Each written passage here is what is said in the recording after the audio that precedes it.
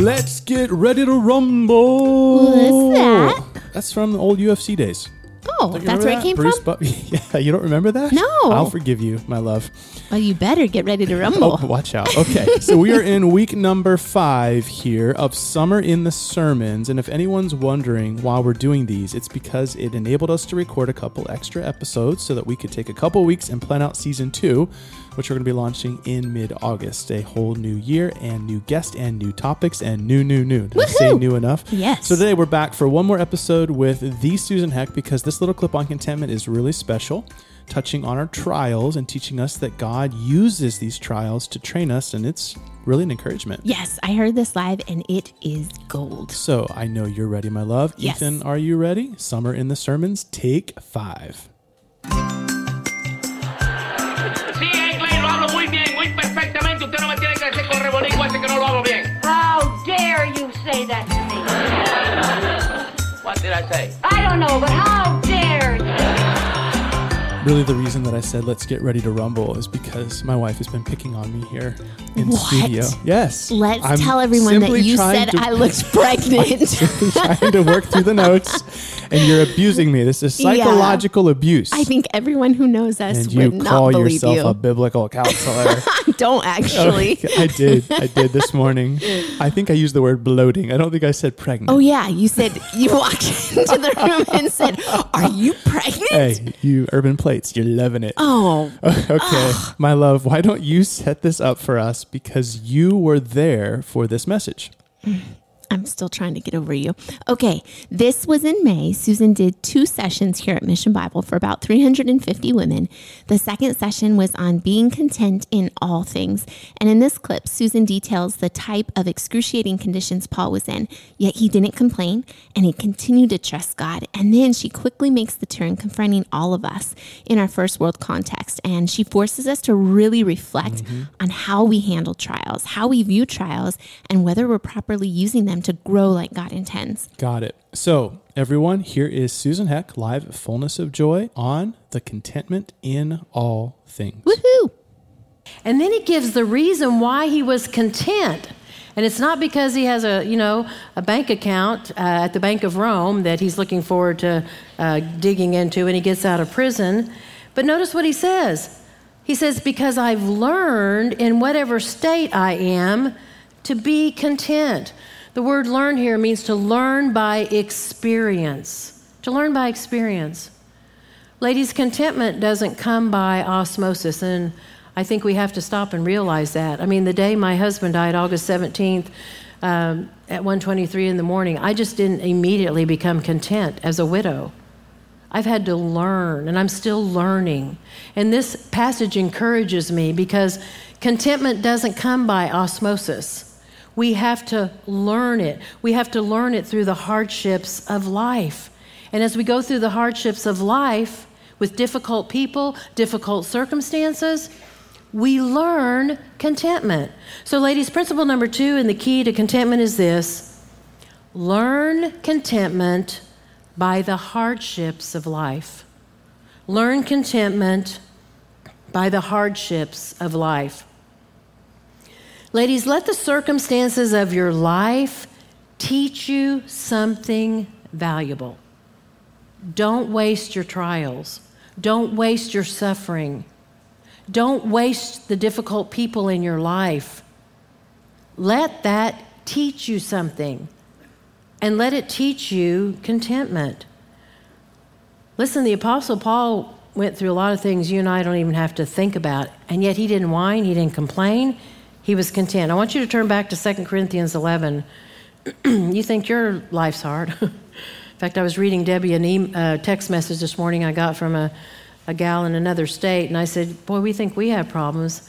And I started reading this lady's text message to her, everything going on in her life. In fact, when I got done reading it, it was so long, I wrote her back, and I said, I just started reading Job this morning in my personal reading, and I said, you sound like Job. And I said, but let me encourage you with Job 23:10, for he knows the way that I take, and when he's tried me, I will come forth as gold, right? That was one of my husband's favorite verses. But let's look at Paul. Notice what he says from verse 24. Well, verse 22, let's start there. Are they Hebrews? So am I. Are the Israelites? So am I. Are they of the seed of Abraham? So am I. Are they ministers of Christ? I speak as a fool. I mourn. Labors more abundant. Stripes above measure. Prisons more frequently. Death often. From the Jews, 5 times I received 40 stripes minus 1. That's 39. 3 times I was beaten with rods. Once I was stoned. 3 times I was in a shipwreck. A night and a day I've been in the deep. In journeys often, in perils of waters, in perils of robbers, in perils of my own countrymen, perils of the Gentiles, perils in the city, perils in the wilderness, perils in the sea, perils among false brethren, weariness, toil, sleeplessness often, hunger, thirst, fasting, often, cold, naked, beside the other things which come upon me daily, the care of all the churches. Who is weak, and am I not weak? Who is made to stumble, and do I not burn with indignation? If I will boast of the things which concern my infirmity. The God and Father of our Lord Jesus Christ knows I'm not lying.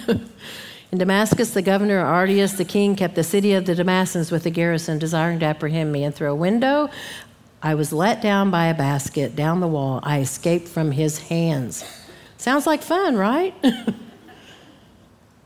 Would you like to go to school with the Apostle Paul? Doesn't sound like a lot of fun, does it?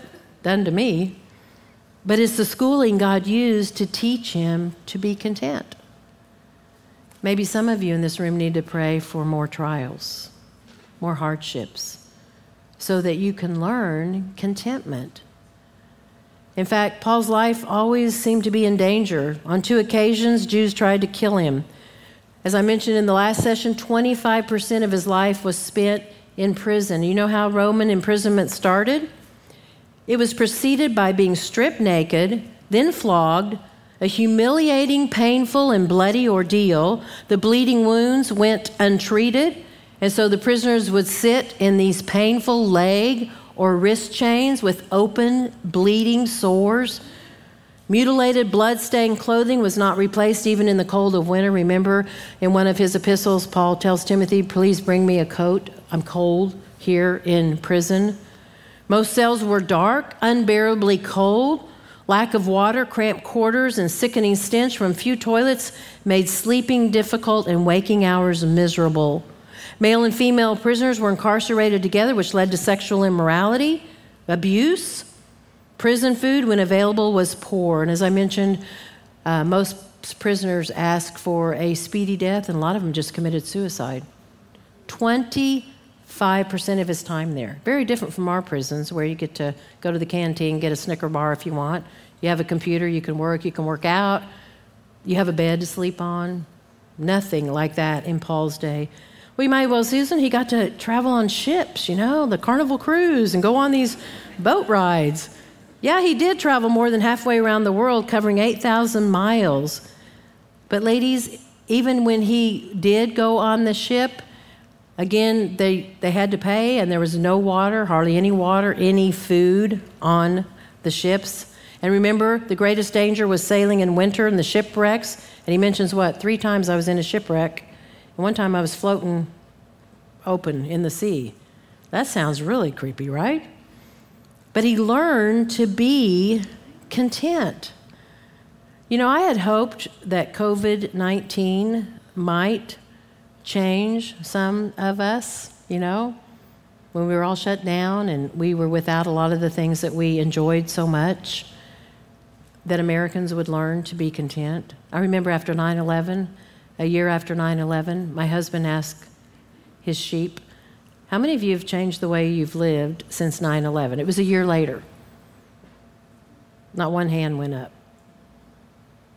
Not one hand. Sometimes those things are short-lived. This is going to be a forever game changer in my life. Ladies, I think the reason that American Christians are discontent is because we have so much. We have so much.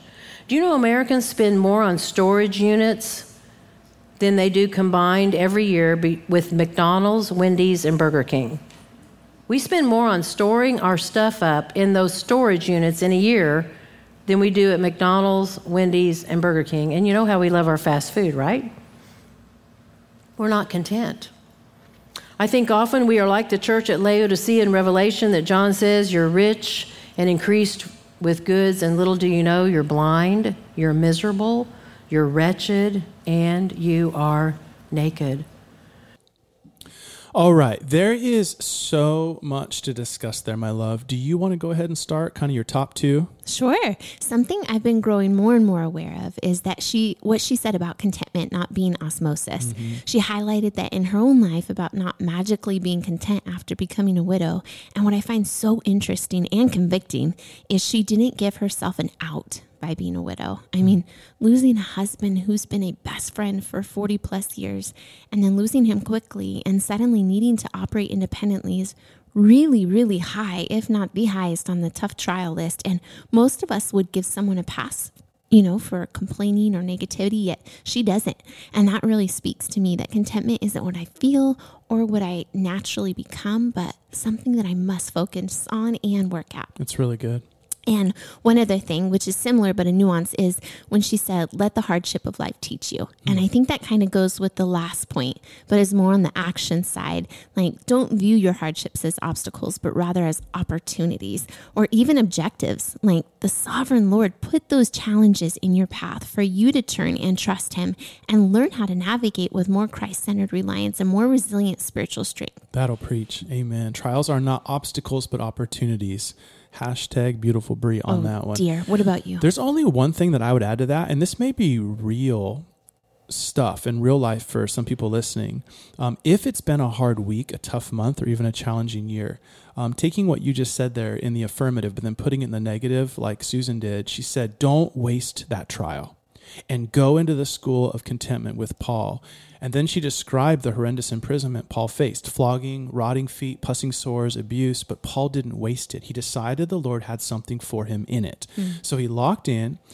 And isn't it remarkable that from that moment in the dark cell, that words flowed from his pen that have changed the world and encouraged countless Christians when he said, I can do all things through Christ who strengthens me. Amen. Isn't that amazing that even in a dark cell, even when the bills aren't paid, even when your spouse has walked out, even when your child's gone prodigal, even when your health's on the decline, you can say, I'm content.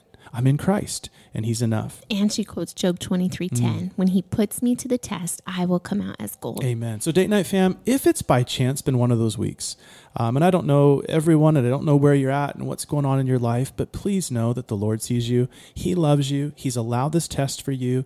Turn to him in it and know that he will meet you there. Amen. Heavenly Father, we know some of our online family are hurting a bit extra this week and the trials are pressing in. Please give them perspective right now that you have allowed this, that you are doing this with a purpose, and help them to embrace the uncertainty by embracing you, and strengthen them, establish them, confirm them to be steadfast and immovable in their faith. We ask in Jesus' name, amen. Amen. Date Night fam, please message us anytime for prayer, and we look forward to hanging again in 7 days. A special thanks to Mission Bible and Ethan, our producer. Until next time, keep living for the gospel and fighting for the family. And you don't look pregnant. Oh, thanks, my love. A little too late.